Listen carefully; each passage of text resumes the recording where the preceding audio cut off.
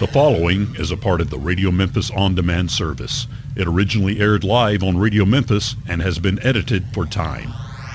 And we are joined in studio by Mr. Mickey Gregory. Hello, Mickey. How are you?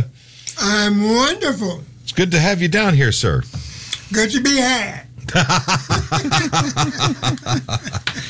You're a horn player, my understanding. Was. You don't play much these days? Once upon a time. One step at a time. That was long ago. Oh, I understand. Maybe again in the future. Yeah. Gotta get me some toofies. Oh, I got you. All right. Yeah. Kind of hard to put a trumpet against your face without any of that going on. Yeah. If I was a saxophone player. Maybe. Maybe. Junior Walker proved that you can play without teeth. And he was playing saxophone. Yeah, that's right. I'd forgotten all about that. But trumpet player, you got to have that. Got to have some toofies. Yeah, got to have a little bit of that going on. Yes, indeed. Can you tell them what happened to your mouth? Well, we had a gig playing with Elmo and the Shades. We played 70th birthday party by Anthony Hopkins. Yes. Hannibal. Yeah. And one of the dancers dancing too close to the bandstand, and her elbow hit my horn. Ooh. Wow. Ow. And it went rip. Ow. Yeah. That hurts. It did. Yeah. That pain didn't really bother me. Yeah. It was the pain of not being able to play that bothered me. Yeah. Mm-hmm. So have you talked to dentists and other doctors, and are they working on a plan for you? Or? Hopkins did send me to a dentist in Memphis, but back then you do one implant at a time. Right. And there was too much damage done to do that. Oh, my. Recently, I found out that they had another way of doing implants, and I tried calling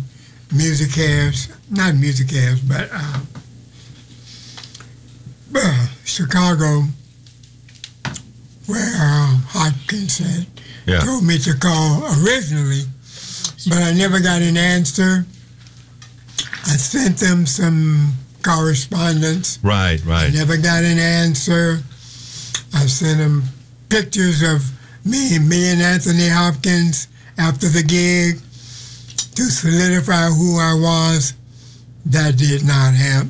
Oh, no. So I sent them pictures of the fact that I get checks from the same people up in Chicago. Right. That didn't help. So. Well, we got to find a way to get you fixed up there, Mickey, and get you back on the stage and playing. Well, maybe it'll happen. I know you miss it though. Oh, for sure. That's like a freak accident, you know? It was a very freak accident, you know. And I never even dreamed of getting the implants because that's a lot of money. It is, yeah. And I was talking to a church member about 3 months ago, and he says, well, how much does it cost? I said, about $12,000. He said, ooh-wee. It's a lot to go through, too. But, his wife called us and she fixed a little meal for us. Yeah. I went to the bathroom, washed my hands. I came back, beautiful meal, and a little piece of paper sitting beside the meal. He said, turn it over, boy. I turned it over. It was a check for $12,000. Oh, my goodness. Church member, Sammy Chambers. Oh, that's wonderful. So I've got the temporaries in. Oh, yeah. That's great. The teeth. Yeah. November 4th. I think that's next Thursday. Oh, that's so great. happy for you. Maybe I'll be able to play again. I'm sure you will. I sure hope so. At least you'd be able to eat a cob of corn. Hey.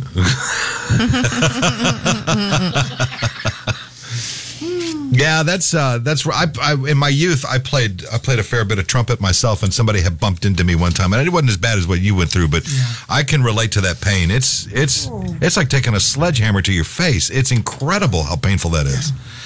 How's the horn? Did it survive okay? Well, fortunately, I had more than one horn. Yeah. I gave 2 of the older horns to the museum. Yeah. And I still have a couple. Good. As I know you've been a regular with Elmo. For how long have you been playing with Elmo? Oh, my Lord. Oh. When I came off the road, I don't even remember how long.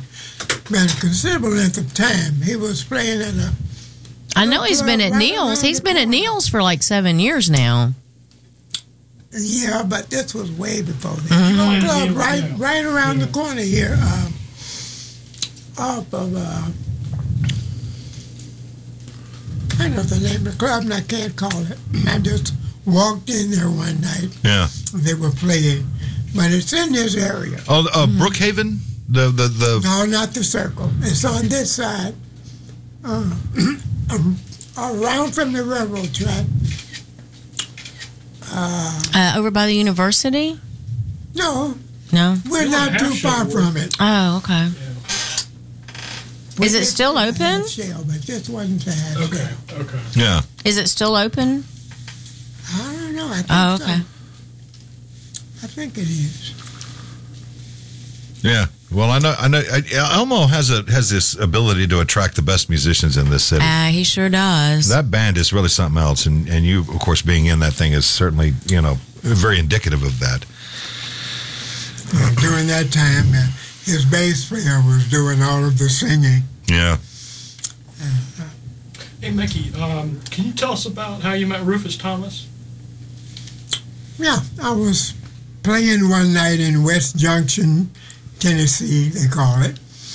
It's down off Fields Road, way down west. You go down Florida Street and out Weaver. Oh, yeah. Club called Grady's. Pretty nice place for the time.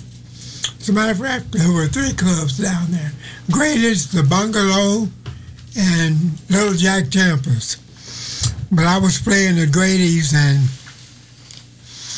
one night this guy came, stood in front of me and said, "Who you, boy?" I said, "Who you, old man?" He said, "I'm Rufus." I said, "I'm Mickey." He said, "How old are you?" I said, "I'm 16. He said, "You too young to be here." I said, "You too old to be here." He said, "How much do you make?" I said, "Whatever the audience gives me." And he pulled out a $5 bill and said, "Here, boy." I said, "Thank you, old man." He said, "What's your name?" I said, "Mickey." "What's your name?" He said, "Rufus, I told you that." He said, "I got a band."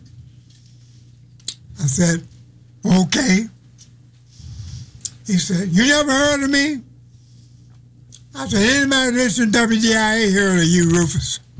I said, "All right, we're going to be okay."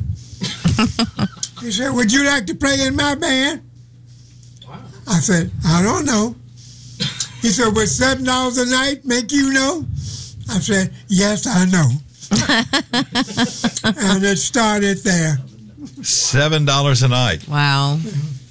I'm surprised you didn't say, "Well, you're $2 short, Rufus." Well, some nights I didn't get but $2 or $3. Well, yeah. But Back in those days, that $7 would carry you well, too. Rufus had the #1 band in the city. Yeah. The real musicians, all of them were what you would call the jazz musicians that played whatever. It was Memphis's best. Oh, yeah. If you wanted to hear the best musicians and you were looking for them, go listen to Rufus's band, because prior to Rufus coming on, they would do a lot of jazz tunes. Yeah. And Jeff Greer on drums, Kenny Banks on bass, Joe Briscoe on tenor, Harvey Simmons on tenor. All these guys could play. And I began to learn to play the tunes that they were playing. So I don't know, by the time I was 18, I was playing pretty good. But I left the city with a blues band, Roscoe Gordon, 1957. And we took the blues everywhere. Just life out on the road, yeah. I get that's got to be quite the interesting education for an 18-year-old. It was great, but it was also the first time that I got stranded. You got stranded? We went back to Houston, Texas. Roscoe was supposed to do a recording. Yeah. And he left us out in the station wagon. We had a 57 Pontiac station wagon. Roscoe had a 57 pink Cadillac. He went into the studios to talk to Don Roby. After a while, Roscoe comes out of the studio flying towards the Cadillac. He jumps in it, pulling off. Don Roby comes out and he's firing a pistol. Then he tells us to get our equipment out of the Pontiac. So I had to call my grandmama to get home.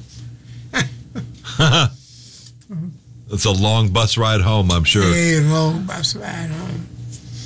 Hey, were you under Mr. Abel in the schools teaching? Did he teach you in any way? No, Emerson came to Manassas the year after I left. Oh, okay. I was under Matt Garrett, okay, Goodrich, and Angie Horn. Okay. And this was at Manassas? Yeah. Wasn't that where Jimmy Lunsford wasn't he? He's not that old. I know that, but I know that his legacy was kept through Manassas, I think. Yeah. So many good players came out of Manassas. Yeah, well, there was the Lunsford two beat that was so huge. Yeah, that was. You walk through the halls and with your horn, and the principal, James Ashton Hayes, said, "Boy, you a trumpet player?" "Yes, sir." "You heard of Jimmy Lunsford?" "Yes, sir." "What do you know about Jimmy Lunsford?" "If you don't know anything, you got to bend over and he give you three." Oh, wow. Oh, you learned then. Fortunately, I knew. You knew. And it was a pat on the back, and there you go, young man. Off you go. Well, I knew quite a bit, because after Lunsford's family left, I don't know if you ever heard of the Walker family. Yes, yeah, I've heard of the Walker family. Shenny Walker. Yeah. But Shenny's oldest brother, that was BB's bus driver and manager. Yes. When Jimmy left, Mr. Hayes used to pay the Walker guy to keep the band going. Right. Until he found another band director. So how did you come to hook up with Mr. Hayes then? Mr. Hayes was the principal at Manassas. I mean Isaac. Isaac Hayes. Yeah. When he moved to Memphis, he moved right around the corner from me. As a matter of fact, it was three of us in the area where Isaac moved I was a wannabe jazz musician. And there was also Lucius Coleman and George Coleman. George ended up being tenor player for Miles Davis, but Lucius would never leave Memphis, and we would be practicing, and Isaac walked up one day. I think he was at the time, he was about 11 years old, and we found out that he could sing. He wrote it. He knew just about every ballad in the American Songbook, and he had a beautiful voice, and that's he was really the way we got sort of hooked up. Wow. Yeah. So how old were you when you first picked up a horn? my first 9th grade year of high school. Okay. Mr. Garrett gave me a horn that had as many holes as a sieve. And I put a lot of gum on those holes. He told me if I practiced that horn, by the time we got ready to go into the concert period, which is after Christmas, he said he would give me a 4th chair on trumpet. I practiced that horn, and he gave me a better horn. And the 4th chair. And the 4th chair. You got to start somewhere, and that's wonderful. Mickey, we got to pause here for a moment, but I want to play some of the stuff here that you were on. Of course, the Hot Buttered Soul record was yours, wasn't it? That was Isaac's first record. Yeah, that's a great record. Well, not really the first one. But that's the big one. One called Presenting Isaac Hayes. I think he bought one and I bought one, and that was it. Is there a particular song off of that record you'd like for us to play that you'd like to hear? It starts beginning with Phoenix. Oh, by the time I get to Phoenix? Yeah, because that's about the only one I mentioned in the book that I'm writing about Isaac. Yeah. Oh, wow. You didn't know that? Yeah, that's I didn't know what you're... that track is it's an opus. It's 18 minutes long. It's wonderful. It's worth every second. I never said do the whole track. Yeah, I'm gonna play the whole thing, and we're gonna do that. That took up, I think, one side of the whole record, didn't it? Well, no, there was one of the 10, and it was just Hyperbolic Sedimix Esquadata Nidstick and Walk On By. Yeah. And One Woman. Yeah. Making my home, rather one's making me do wrong. Well, let's pause here, Mickey, and I got to hit this news right here, and then we got to put a little commercial break, and then we're going to play by the time I get to Phoenix, and we'll come back and we'll chat some more. Is that okay? Okay. Great. It's good to have you here, Mickey. Good to be had. There you go. That's a lesson for you, Natalie, right there. Here's your evening news from our friends at FSN. Don't run away. From Feature Story News in Washington, I'm Jagruti Dave. Ahead of the COP26 summit in Glasgow, leaders of the world's richest countries agreed on the need for meaningful and effective action on the 1.5 degrees climate goal, but they did not put forward clear actions. In a joint statement after their meeting in Rome, G20 leaders also said they would end public funding for coal-fired power plants abroad without setting similar domestic targets, echoing a move announced by China last month. Activists have criticised the statement in Rome for not going far enough. Greenpeace said it lacked ambition and vision, but others argue the G20 has made progress by recognising the severity of the climate crisis, a point also made by Italian Prime Minister and G20 President Mario Draghi. UN Secretary-General Antonio Guterres tweeted he was leaving Rome with his hopes unfulfilled, but at least they are not buried as he looks ahead to COP26. As the two-day summit wrapped up in Italy, US President Joe Biden described the first in-person meeting since the onset of the pandemic as fruitful. Our correspondent Julia Sun watched the president's speech from New York. Climate change, global vaccine distribution, economic recovery, and supply chain hiccups. These are the issues President Biden focused on in Rome. His core message, America wants to solve problems with everybody. Biden opened the press conference on Sunday by talking about, quote, the power of America showing up and working with our allies and partners to make progress on issues that matter to all of us. Biden announced that the world's first trade agreement based on how much carbon the countries emit is in the work with the EU. This comes as world leaders are on their way to Scotland for the climate summit.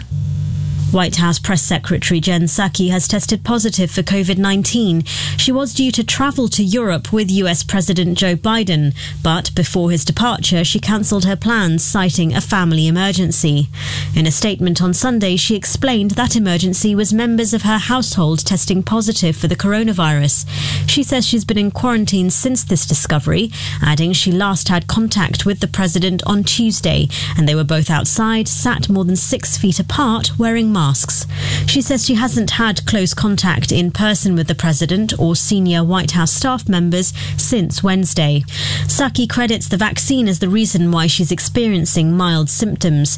The 42-year-old aide plans to return to work in person after quarantining for 10 days and after getting a negative rapid test result, which is not CDC guidance but required by the White House.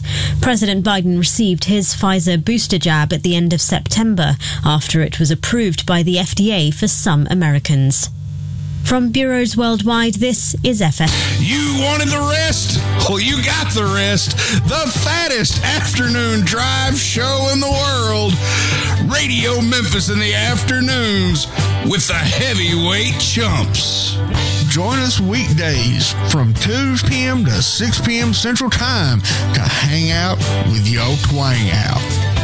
Do you need a car? Been shopping only to be turned down because of bad credit, low credit, no credit, bankruptcy, or divorce? Guess what? Today's your lucky day, because now you can buy a car, truck, or SUV, just about any vehicle. It's true. Bad credit doesn't matter. No credit doesn't matter. Bankruptcy or divorce, it just doesn't matter. As a matter of fact, your job is your ticket to your new vehicle. We're Auto Credit Express, and we've helped thousands of people just like you. Antonio H. told us, great company, got me connected, and the day I went in, I drove off in the car I wanted. 100% worth your time.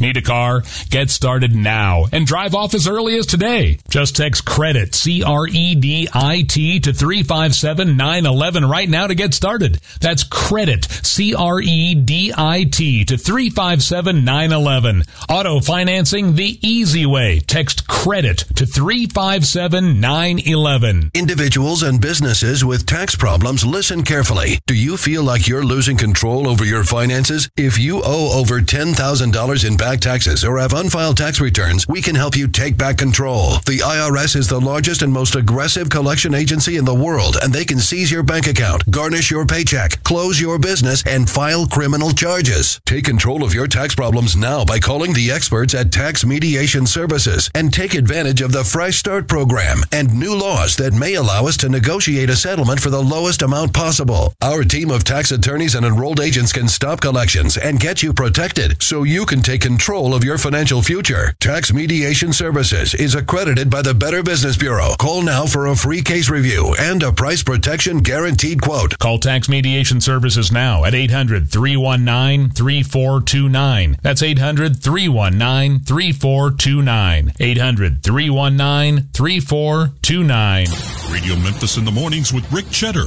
Weekday mornings at 9 Central on Radio Memphis.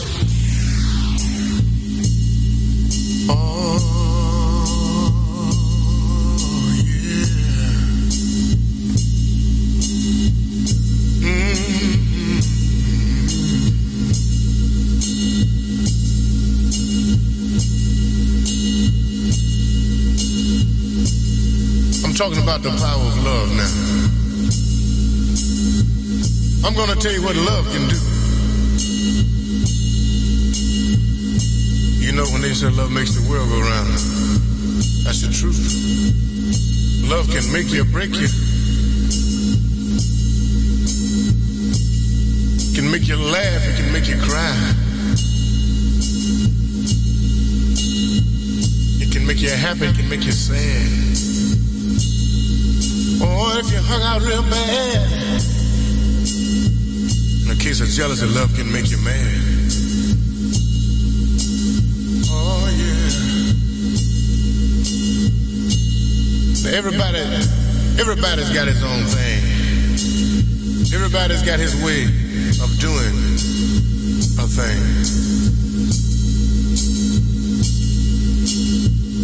Now we shall attempt to do a tune that is very popular. It was written by one of the great young songwriters of today. Now, I don't know what he was thinking about or what inspired him to write this tune, but it's a deep tune. It's a deep meaning to this tune because it shows you what the power of love can do. And I shall attempt to do it my way. my own interpretation of it. Like I said, everybody got his own thing. I'm gonna bring it on down to Soulsville. Now I want you to bear along with me for a few minutes while I set it up. Now I want your imagination. I want you to travel with me. Oh, come on, come on, come on. This young man was raised in the hills of Tennessee. When he reached the age of maturity, he moved to the West Coast. And he fell in love when he got out there to this young girl. Oh man, she was out of sight. She was bad.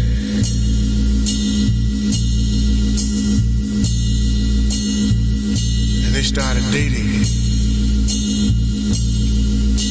And then the inevitable, became engaged and they were married.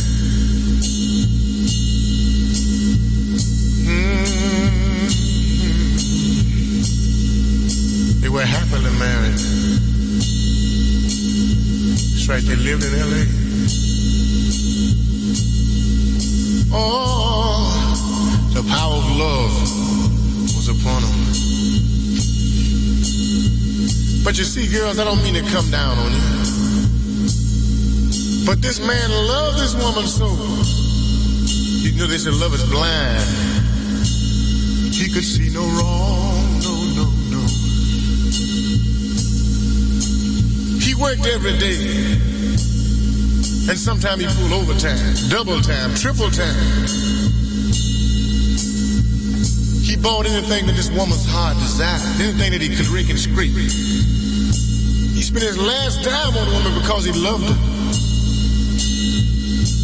You know, girls, you can take love and kindness sometimes for weakness. And she took it for granted. She said, I got a fool, and I know I got a fool. I got a good thing. Yeah, she would stand around on the corner. You understand? Meet with a friend. She would go to the beauty salon, get her hair fixed. She'd go shopping. And she would brag about her good thing that she's got. Yeah. And she tipped out on him, too. She ain't nobody gonna believe what you tell him, no way. Fool. Oh, yeah, girls, you do like that sometimes. But one day,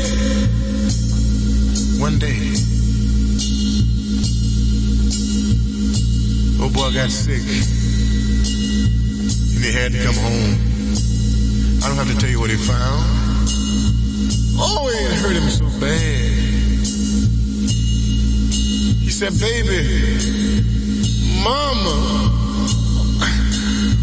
why? That's all he could say.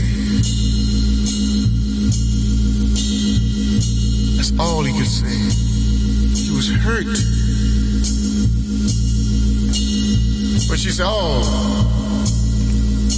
gone fool, you doing it. But the man wasn't doing it, but that's the only excuse she could give him. He said, Mama, I can't take it. I got to leave you. I'm going to leave you. He packed his little rag, you understand? And he started out the door. And when he reached the driveway, you understand, he went in that bag just like my man Tyrone Davis. And he said, oh, mama, mama, mama, can I change? Oh, my mind. You see, the power of love was upon him. And he came back. Oh, yes, he did. Well, she tried to straighten up. She said she was going to straighten up. She got a little job to help him out with the bills, too. But that was just a sham. Because he found it again and again. And 7 times he left this woman. And 7 times he came back. Oh, but you know, the heart can take so much. That's right. You can kick a dog around for so long, and he'll get tired. He'll turn. And he'll take all that he could stand. And the 8th time that this went down, he said, Mom, I got to go. With tears in his eyes, he said, I'm going to leave you, baby. He said, I ain't coming back. He said, I'm leaving my heart right here. But I got to go. You see, because this man can't take it no more. She didn't believe it. He packed his clothes. He got in his 1965 Ford.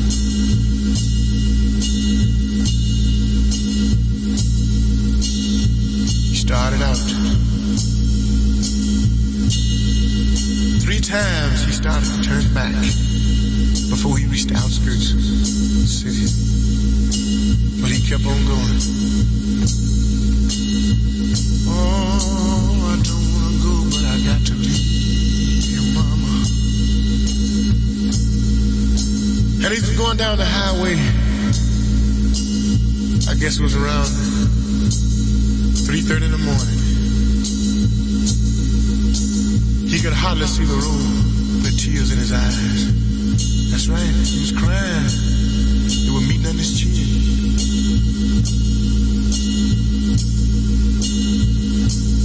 He could barely see the sign that read on the side of the road. The next town, 125 miles away. And these very words came into his mind. He said, by the time I get to Phoenix, she'll be rising.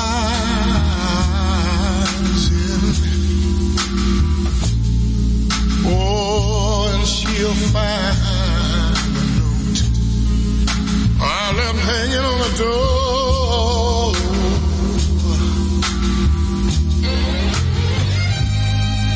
She'll laugh when she reads the part that says I'm leaving with you.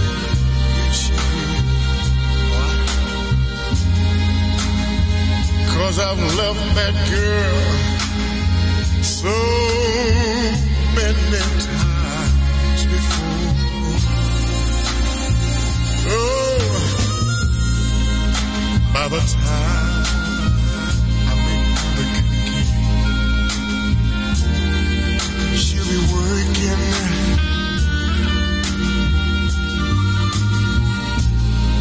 And she'll probably stop at lunch just to give her sweet good thing a call.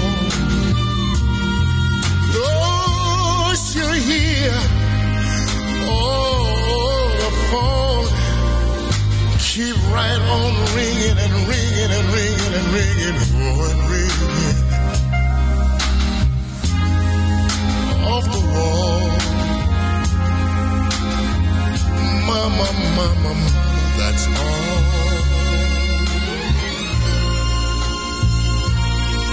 But by the time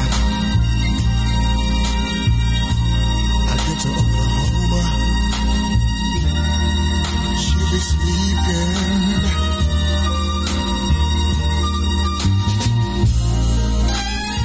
She'll turn softly in her restless sleep. Call my name out alone. Oh, then she'll cry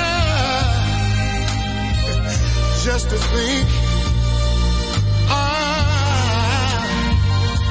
would really leave her. But time after time after time after time and time again, I tried to tell her so. But she was a non-believer, and she didn't know, oh, that I would really go.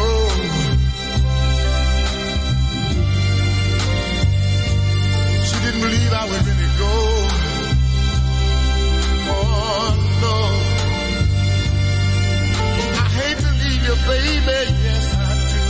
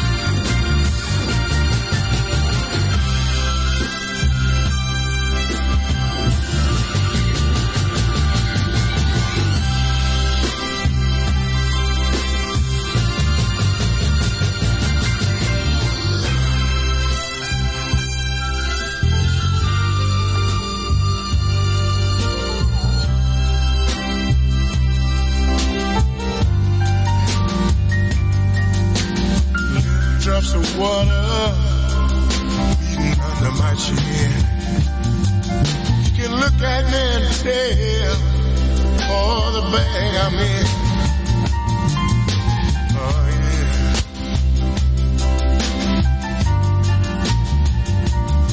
Oh yeah. I'm gonna moan now.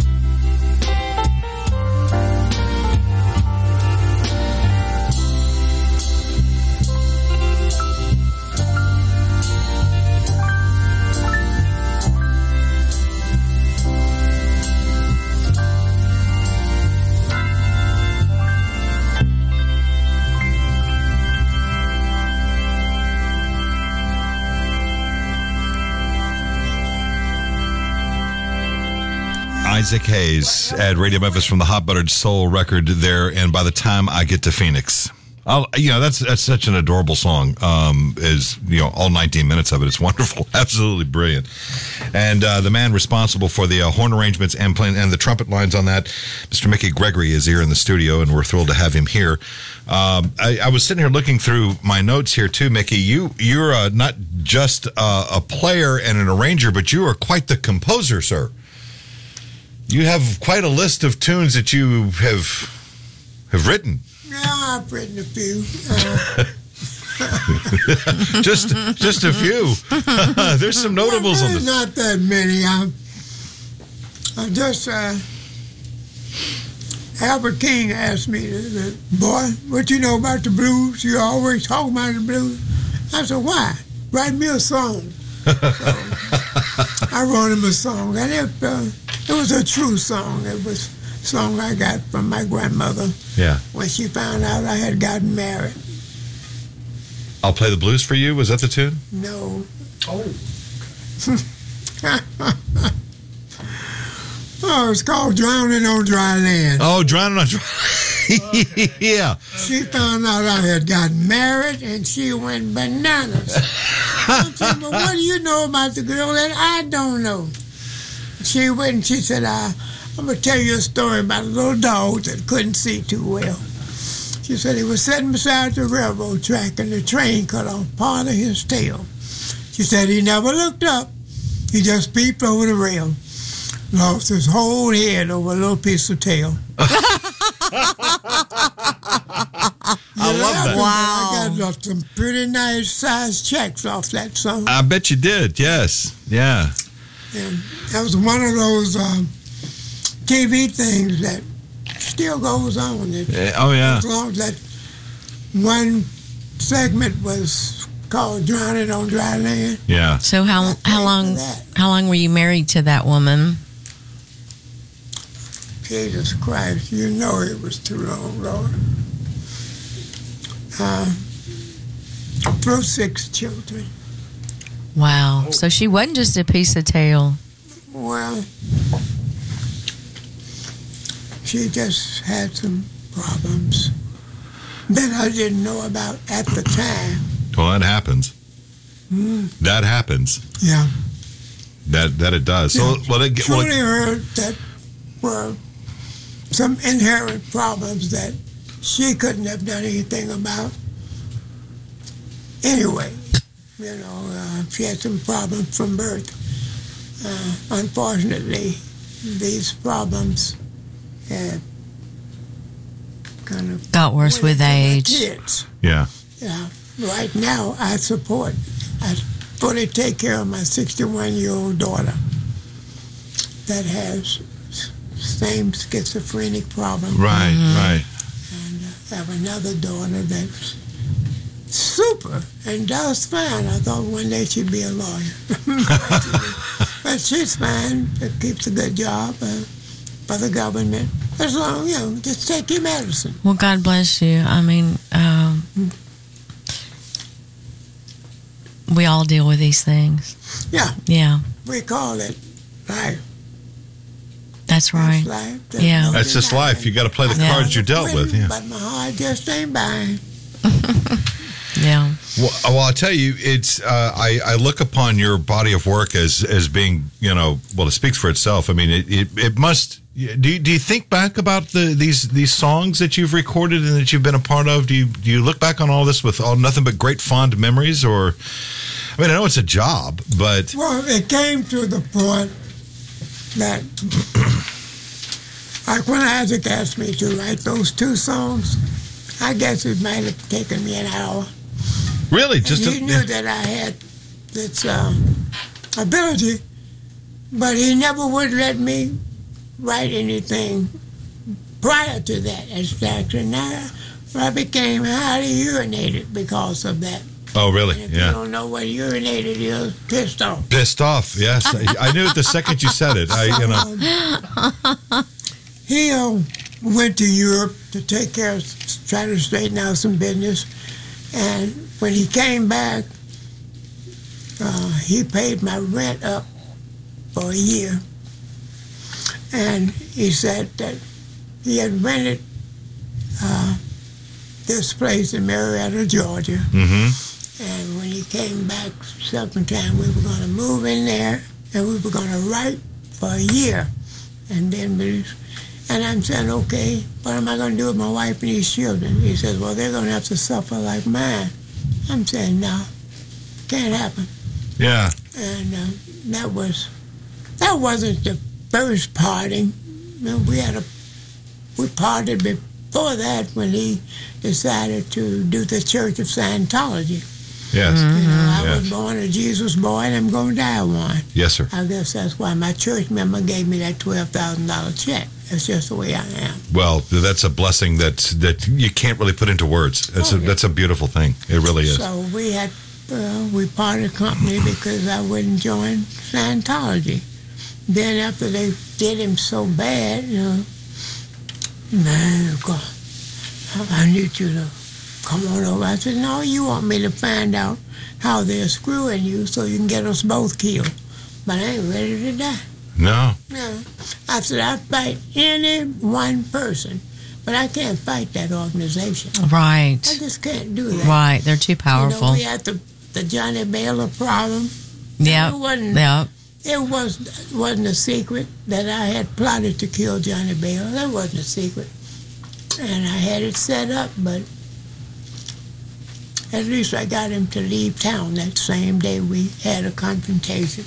Yes. He knew that Memphis wasn't the place for him to be. Memphis, it still is. It's a tough town, and every musician that has ever worked here has had stories of just how tough it can be. One of the things that comes to mind, I know Mark will know about this, is the stories of Cash McCall and what he went through as a songwriter, working with different companies, and how these corporate people were just taking everything. They just took everything from these guys, from you guys, from people that sat there and did the work every day. We already know. Yeah.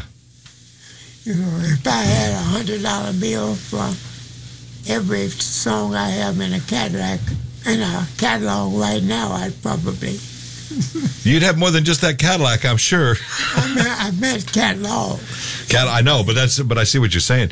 I do have a Cadillac, though. Well, that's good. And you should. It's not pink, is it? It's orange. Well, I'm glad it's not pink. Oh, beautiful orange. It's sure it's the last Eldorado that Isaac bought for me. Wow. 75 Cadillac Eldorado. Ooh, I bet that's worth a lot of money right now.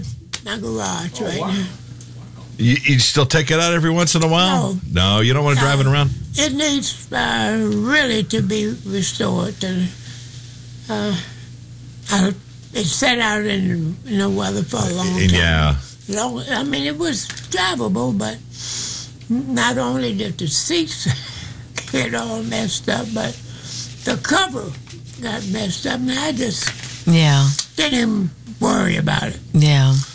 And when I moved to where I am now, I put it in the garage, and that's where it's been for the last 10 or 12 years. Tell me about Watt Stacks. You played Watt Stacks, didn't you? Yeah. That was a phenomenal moment of time right there. Yeah. It was really, really, it was an interesting gig. We had over 100,000 people, and I think the admission was $1 a person. Yeah. Yeah. What was that like, playing in front of that many people? It was... we played with big audiences prior to that. We did it in D.C. We had a big audience like that. But this was like behind what had transpired in California. We never knew what may happen. Right. And even though it was packed, when people started climbing over the fences and stuff, Rufus Thomas got out on the stage. I've seen this bit of footage. Go ahead. This is remarkable. And by the grace of a loving God, he got the kids to stop coming over the fence and made everybody get back from the bandstand and sit down. Yeah. Yeah. It was remarkable. He had that talent, didn't he? That was a power. I mean, he could hold an audience in the palm of his hand, and he could make them do whatever he wanted. He could do it. He'd stand up and...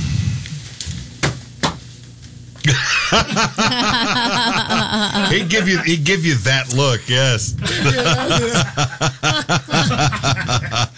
So it's come kind of to be known after all these years as the Black Woodstock.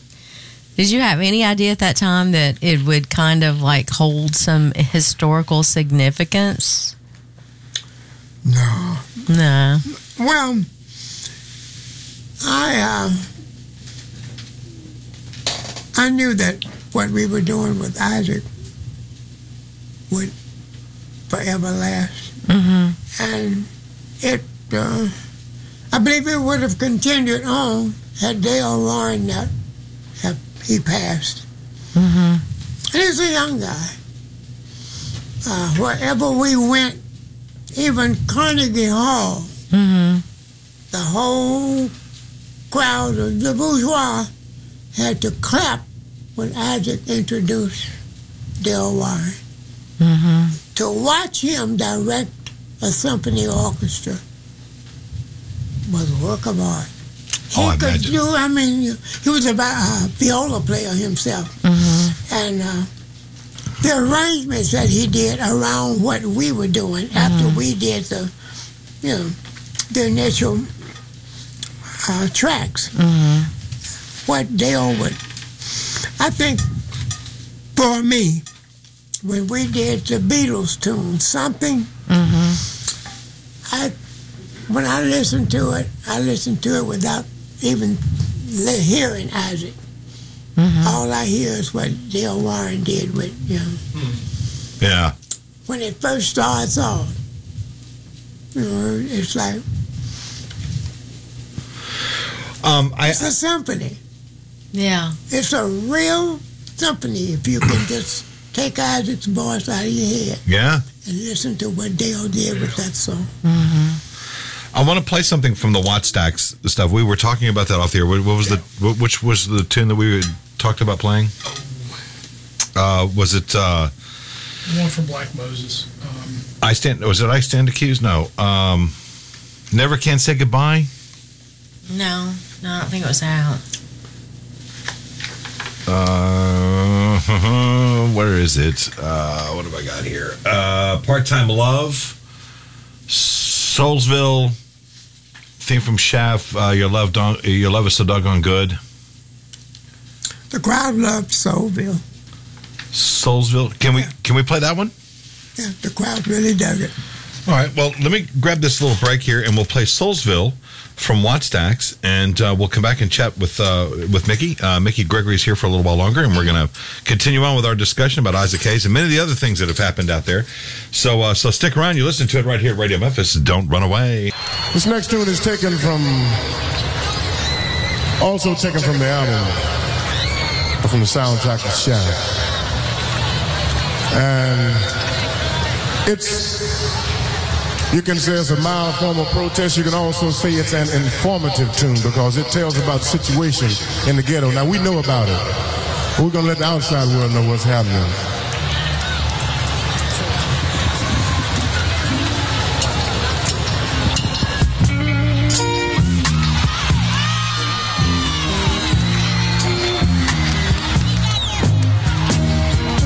Black man, born free.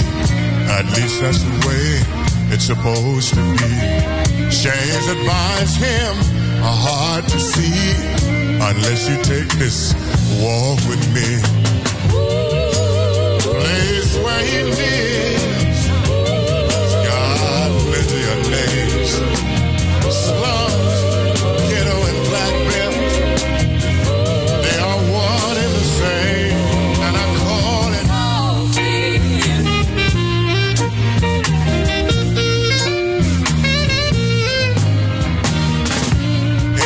job is hard to find. That means an increase in the welfare line. Crime rate is rising too. If you were hungry, what would you do? Rent is too much past due, and a building that's falling apart. Little black boy needs a pair of shoes, and this is only a part of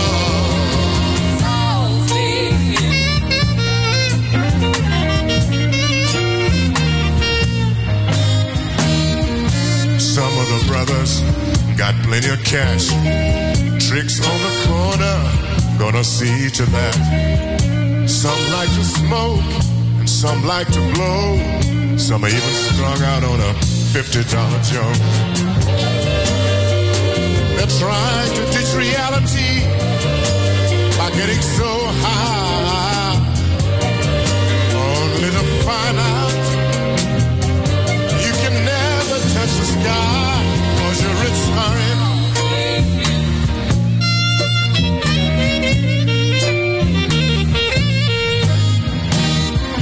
Every Sunday morning I can hear the old sister say, hallelujah, hallelujah, trust in the Lord. Oh yeah, I hope that he hear their prayers.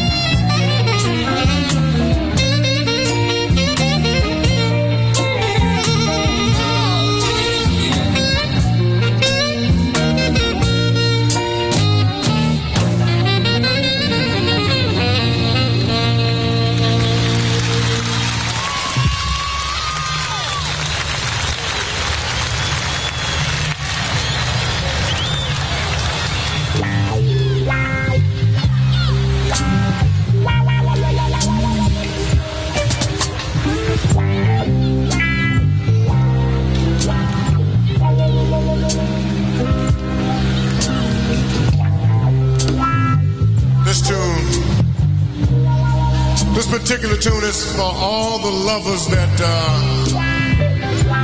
wait a minute now. It's for all the lovers that quarrel sometime.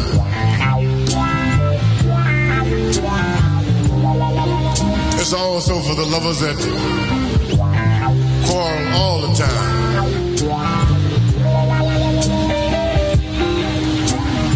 And it's also for the lovers that say or claim they never quarrel.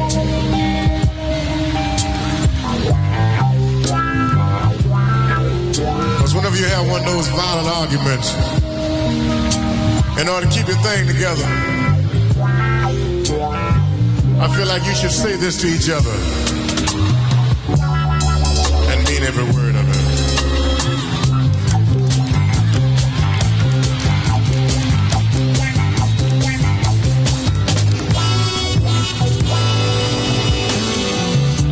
I never can say goodbye. No. I never can say goodbye. Even though the pain and heartaches seem to follow me wherever I go, though I try and try to hide my feelings, they always seem to show. Then you try and say you're leaving me, and I always have to say no. Tell me why is it so? I never can say goodbye, no. Never say goodbye, no. 'Cause every time I think I've had enough and start heading for the door, there's a very strange vibration piercing me right through the core. It says, turn around, you fool. You know you'll all have more and more. Tell me why it is so. I don't want to let you go. I can't say goodbye, no, no. No, I never say goodbye. No matter how hard I try. Oh, I'll never say goodbye, girl. Oh, no. No, I'll never say goodbye. No matter how hard I try. Can't make me say it, no. Oh, no. I never can say goodbye.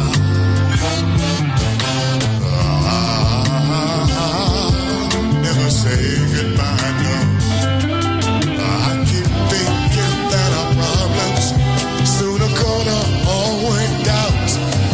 There's the same unhappy feeling that makes that anguish twist of doubt. It's with the same old dizzy hang-up. Can't do with you all the time. Tell me why. Oh Lord, it is so.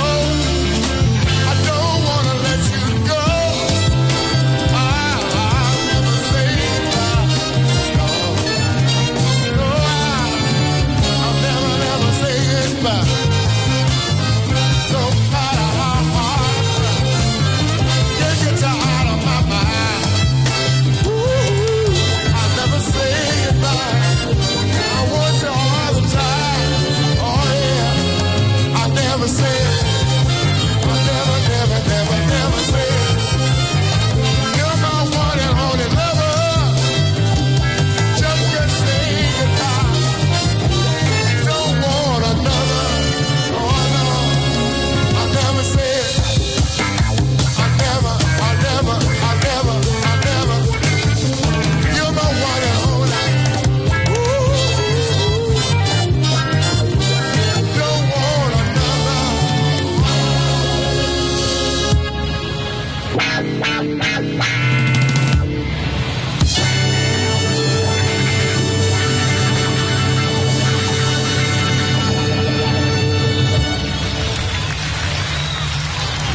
Wow. From Wattstax, Isaac Hayes, Never Can Say Goodbye. I love that. What he says, like, how long that me and Sidney Kirk, we've been together where we made $5 a night. And sometimes just some corn whiskey. Playing over in West Memphis, Arkansas. West Memphis, known as Little Las Vegas, we've heard back in the day. They had a club called the Bebop Hall. And, a lot of jazz artists played over there. Oh, yeah. West Memphis was a jazz town, man. Played.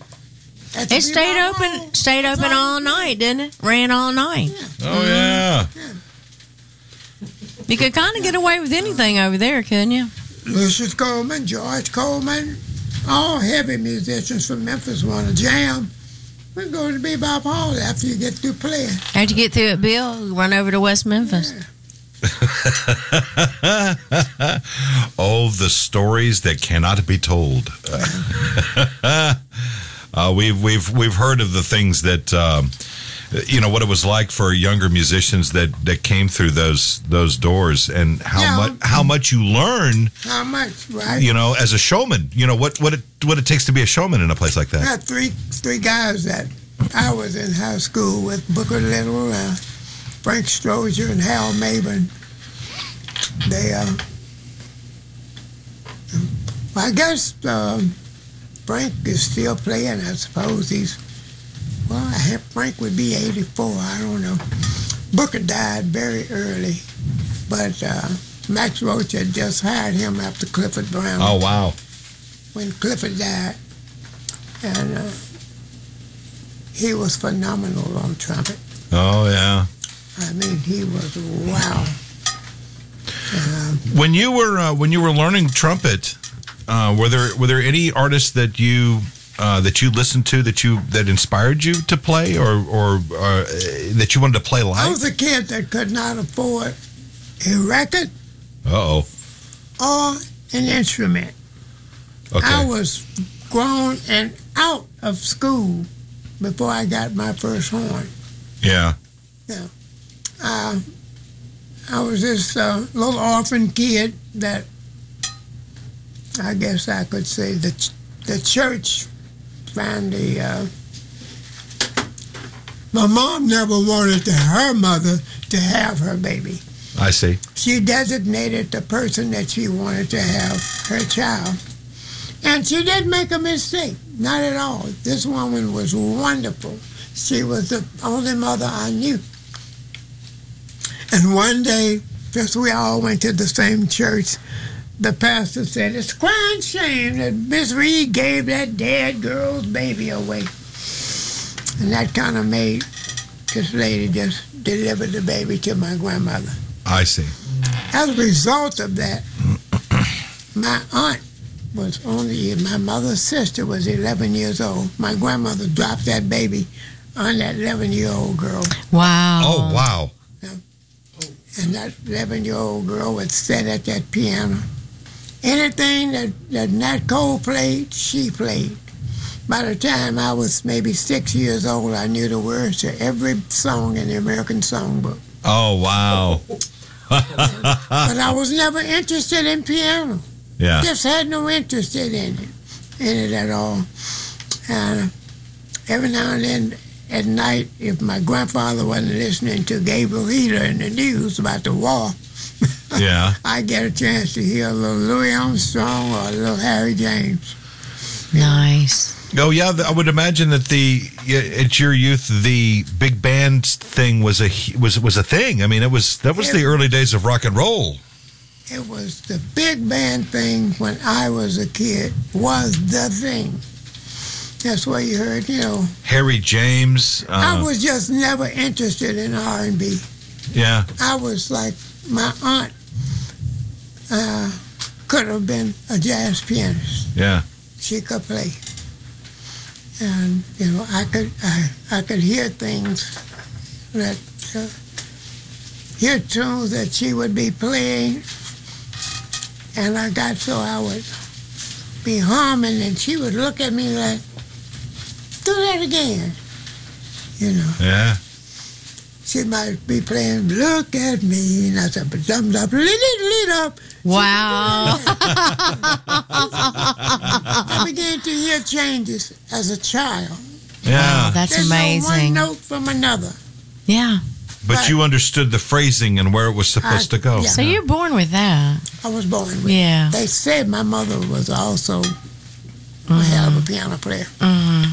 So it was an inborn thing.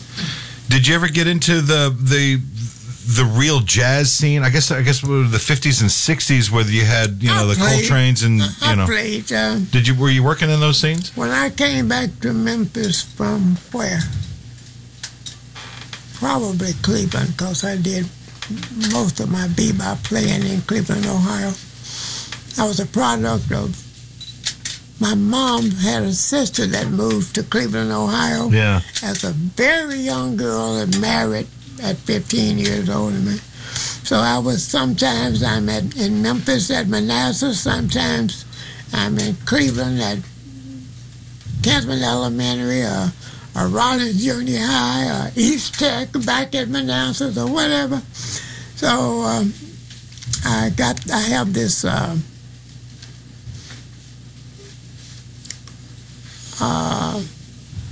my cousin, we all called each other brothers and sisters because we came up in the same house, but she married a jazz organist. His name was Eddie Backus. Yes. And I played with Eddie a lot. Eddie's son, pretty good jazz player. As a matter of fact, he played with Pieces of a Dream for years. He's Eddie Backus Jr. So did a lot of playing with Eddie in Cleveland and in Memphis. One night, I had just gotten a job, and I went downtown to get my horn at the pawn shop. I walked from downtown Memphis. I was going way. We lived in South Memphis. I can't think. On the street called Marjorie. Yes. Way out, and I passed this club, and they were playing. I mean, they were really jumping. I was going to keep going because I had this little sack of funny grass in my horn case. I understand. Yes, sir. And the police car came and shined the light on me and blew their horn. I heard them say, "Come here, boy." Uh-oh. I ignored it and walked on up in this club. Uh-oh. Walked into the door where I heard the music with my horn. And there was a guy in there playing by the name of Herman Green. The Dr. Herman Green. I love Herman Green. He had this trumpet player named Calvin Graham. Yes. And I'm listening to what they were doing. And then Herman said, "Come on. And I went up. He said, "Can you read?" I said, "Yeah." And I can't ever think of the name of this tune that they were playing, but I used to really love to play the tune.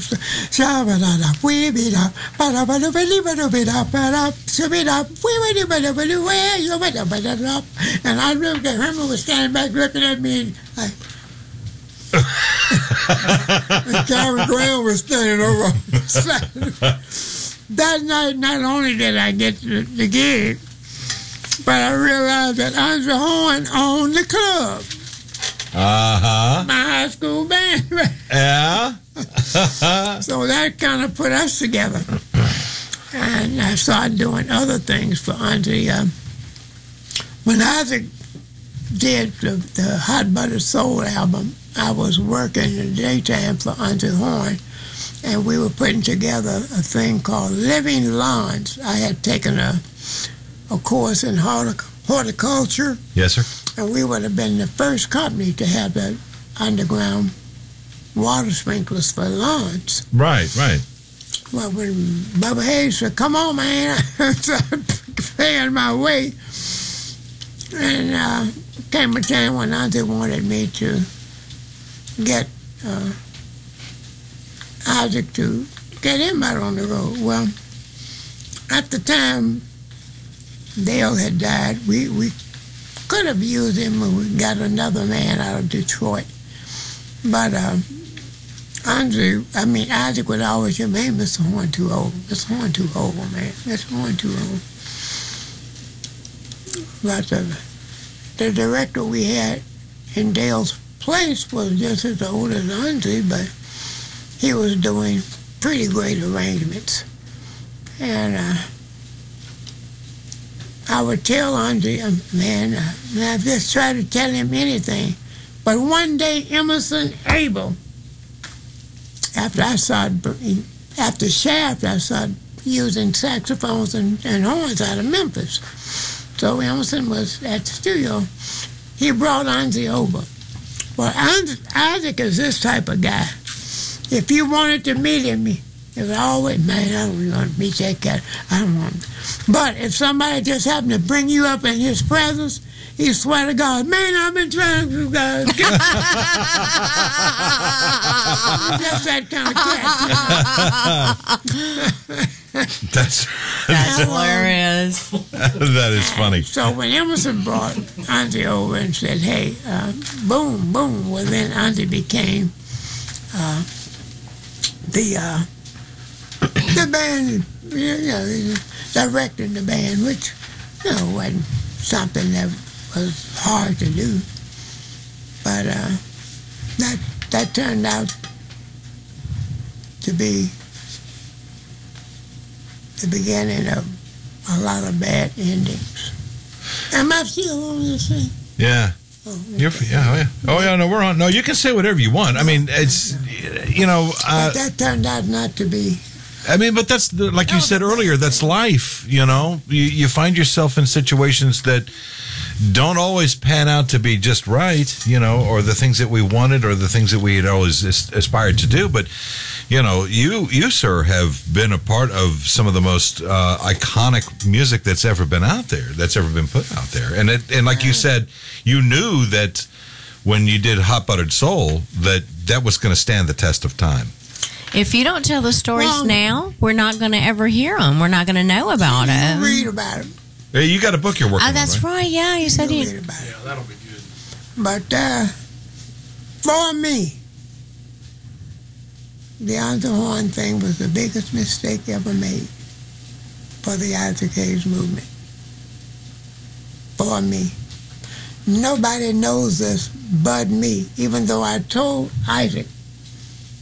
He didn't believe it until something transpired with Anzi Jr. to let him know that I was right. But, I'm going to take one more break here, Mickey, if you don't mind, and I was going to play Part-Time Love from Wattstax. Okay. And I may sneak another one in here too, and then we'll wrap it up and send you on your way here on your Sunday night. And I can't thank you enough for being here. It's what a pleasure it's been having you here. But we're gonna have a few more minutes with you if you don't mind. Unless you got a date, you got somewhere to go. Yeah, she's waiting right outside. Well, okay then. We'll just tell her to wait a couple of minutes longer. She had on a bikini. I hope she doesn't freeze out there. It's a Betsy Teeny Weeny yellow polka dot bikini. There you go.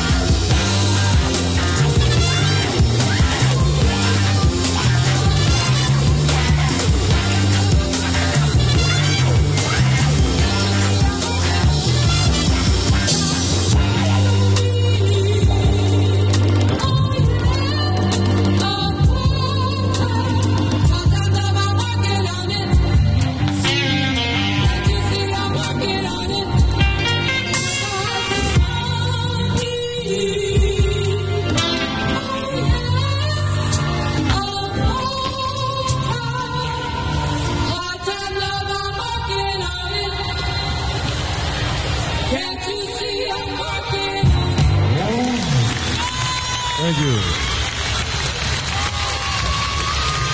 Isaac Hayes from Watt Stacks, Part-Time Love.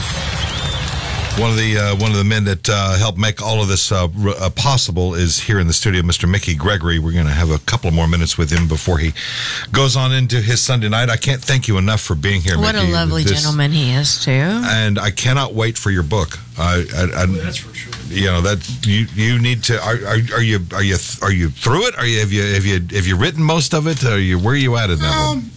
If I just got down to it, I probably could finish it in maybe 6 months. I hear you. Maybe sooner if I really just. Is he too cute or what? I love him. It was nearly complete. Your stories are life lessons, I think, for any musician who came up. You know, I mean, you have to remember too that where Mickey came up through. This was one of the most difficult times for any musician.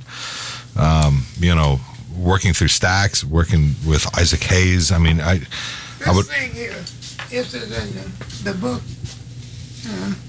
Oh, okay, yes. Did you ever see that book? This looks familiar, yeah. This is where you can read the whole story, a lot about Isaac and me from the time when he was kid. When he was, yeah. When he was a kid. But, that's the Black Moses stuff, yeah. This was our contractor in Houston, Texas. Isaac really liked him. Yeah. We were finishing up, and I had just paid him. Right. I was weird looking, wasn't I? Weird looking. Come on. It was the time. It was a time, Mickey. Man, that's what it was all about. It was a time when musicians made $5 or $7. Solid gold belt, and it weighed a little over 2 pounds. And I don't have a clue of what I did with it. A 2-pound solid gold belt, and you don't know where it's at. I gave it to somebody, some gal. Well, shit. That's just kind of. It didn't make that much difference. So I asked him earlier about Never Say Goodbye. So this is where why did he want to redo that cover? Oh, yeah. And he said, with Isaac, it was always about a woman. All the songs that he did was because of a woman. See, if it weren't for women, there'd be no soul and blues. That's right. That's really all that was. There would be no blues without women. I think it was Son House that said that blues was about the relationship between a man and a woman. And there would be no blues if it weren't for the relationship between a man and a woman. Right. Yeah, exactly. I get it. I'm on the opposite side, so I totally understand. Well, that's why a lot of girls that sing it do it with so much passion and hatred and vitriol. But whereas guys like Isaac Hayes would get there in just that sweet, smooth, panty-dropping music. I mean, my God. No, the woman thing was really his downfall.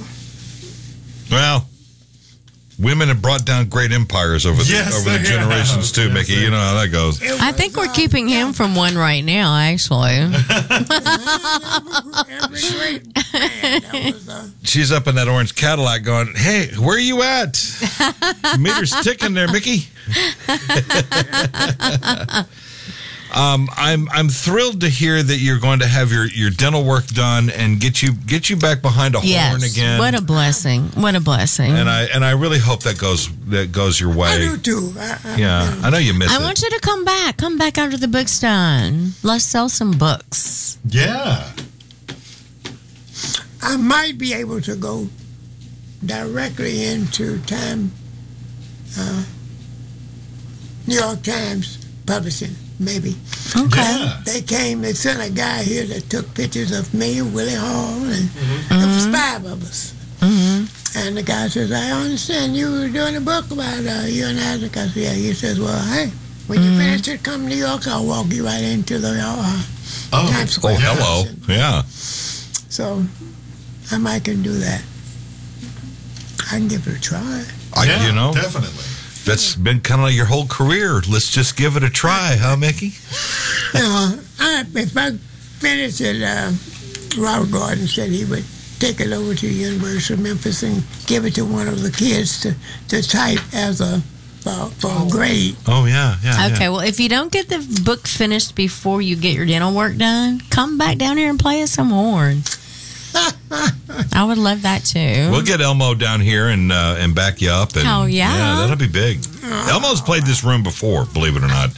Yes. Yeah, he has. We had band people all wrapped Hell, around we'll it. get Willie down here to play. Well, Yeah. I don't want to piss off Willie? not Willie, but what's his name? Wilbur? Not the normal drummer that Elmo has. The what? The Huber. I don't want to piss off Huber. Yeah, well, But- he played with He's playing with Elmo now. yeah, but he used to play with James Brown, if I'm not mistaken. He played with Brown for a short period of Yeah, time. yeah, they're toward the end of Brown's But, career. Yeah, you know, Yeah, Natalie, remember he was at Bonafide with Elmo. And he was down here at our drummer circle with Howard. yeah, Oh, that's right. Mm-hmm. yeah. Man.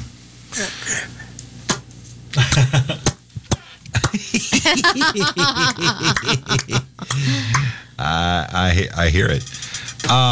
Mickey, thank you so very much, my friend. It's so nice to have met you. And anytime you want to come down here, this is for you. You know. okay, I don't get pulled over tonight. Let your girlfriend drive for you, there, buddy. Get pulled over and they smell the alcohol. And I hope it's not midnight because that's Such a pleasure for me and my twins. midnight. It's before midnight. You're in good shape. Oh, God. Oh, those twins. Sorry. Hey, Yeah, stop I couldn't it. get a babysitter tonight, so I had to bring the twins. I thought you always carried your twins. Those are Frank Nathan Stein's kids. Yeah, I didn't tell. Yeah. Yeah. I love them. I was kind of offended. You ever heard of Frank Nathan? This one, he thinks he was kin to a friend of his called Frank. You ever heard of Frank Nathan? No, sir. Never heard of Frank Nathan I'm not Stein? No, sir. See, I didn't get that either. It went over your head too. It did completely. Yeah. Nathan. The end. Frankenstein. Gotcha. See? Happy Halloween there, Batty. That's right. You got tricked. No treats for you because you got tricked. Oh, my God. When she first showed them to me, I said, Frank Nathan's kids. Frank Nathan Stein. Nathan Stein. It was Albert's brother, Albert Einstein. Yeah. It's just- There you go. That's right. That's right. That's how that works. Hey. Right. And so, like I said, I don't, I only had sex once, so I never understood how I had two children. Only sex once, please.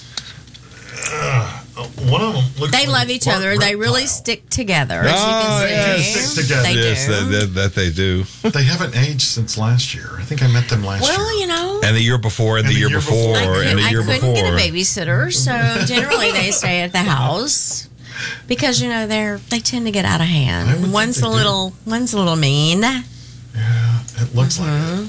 Yeah. One's a little cranky. So I named them Brick and Brack. Oh, and that's perfect. Yeah.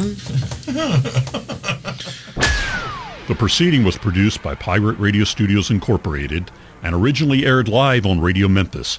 Any offers or advertisement contained may not still be valid.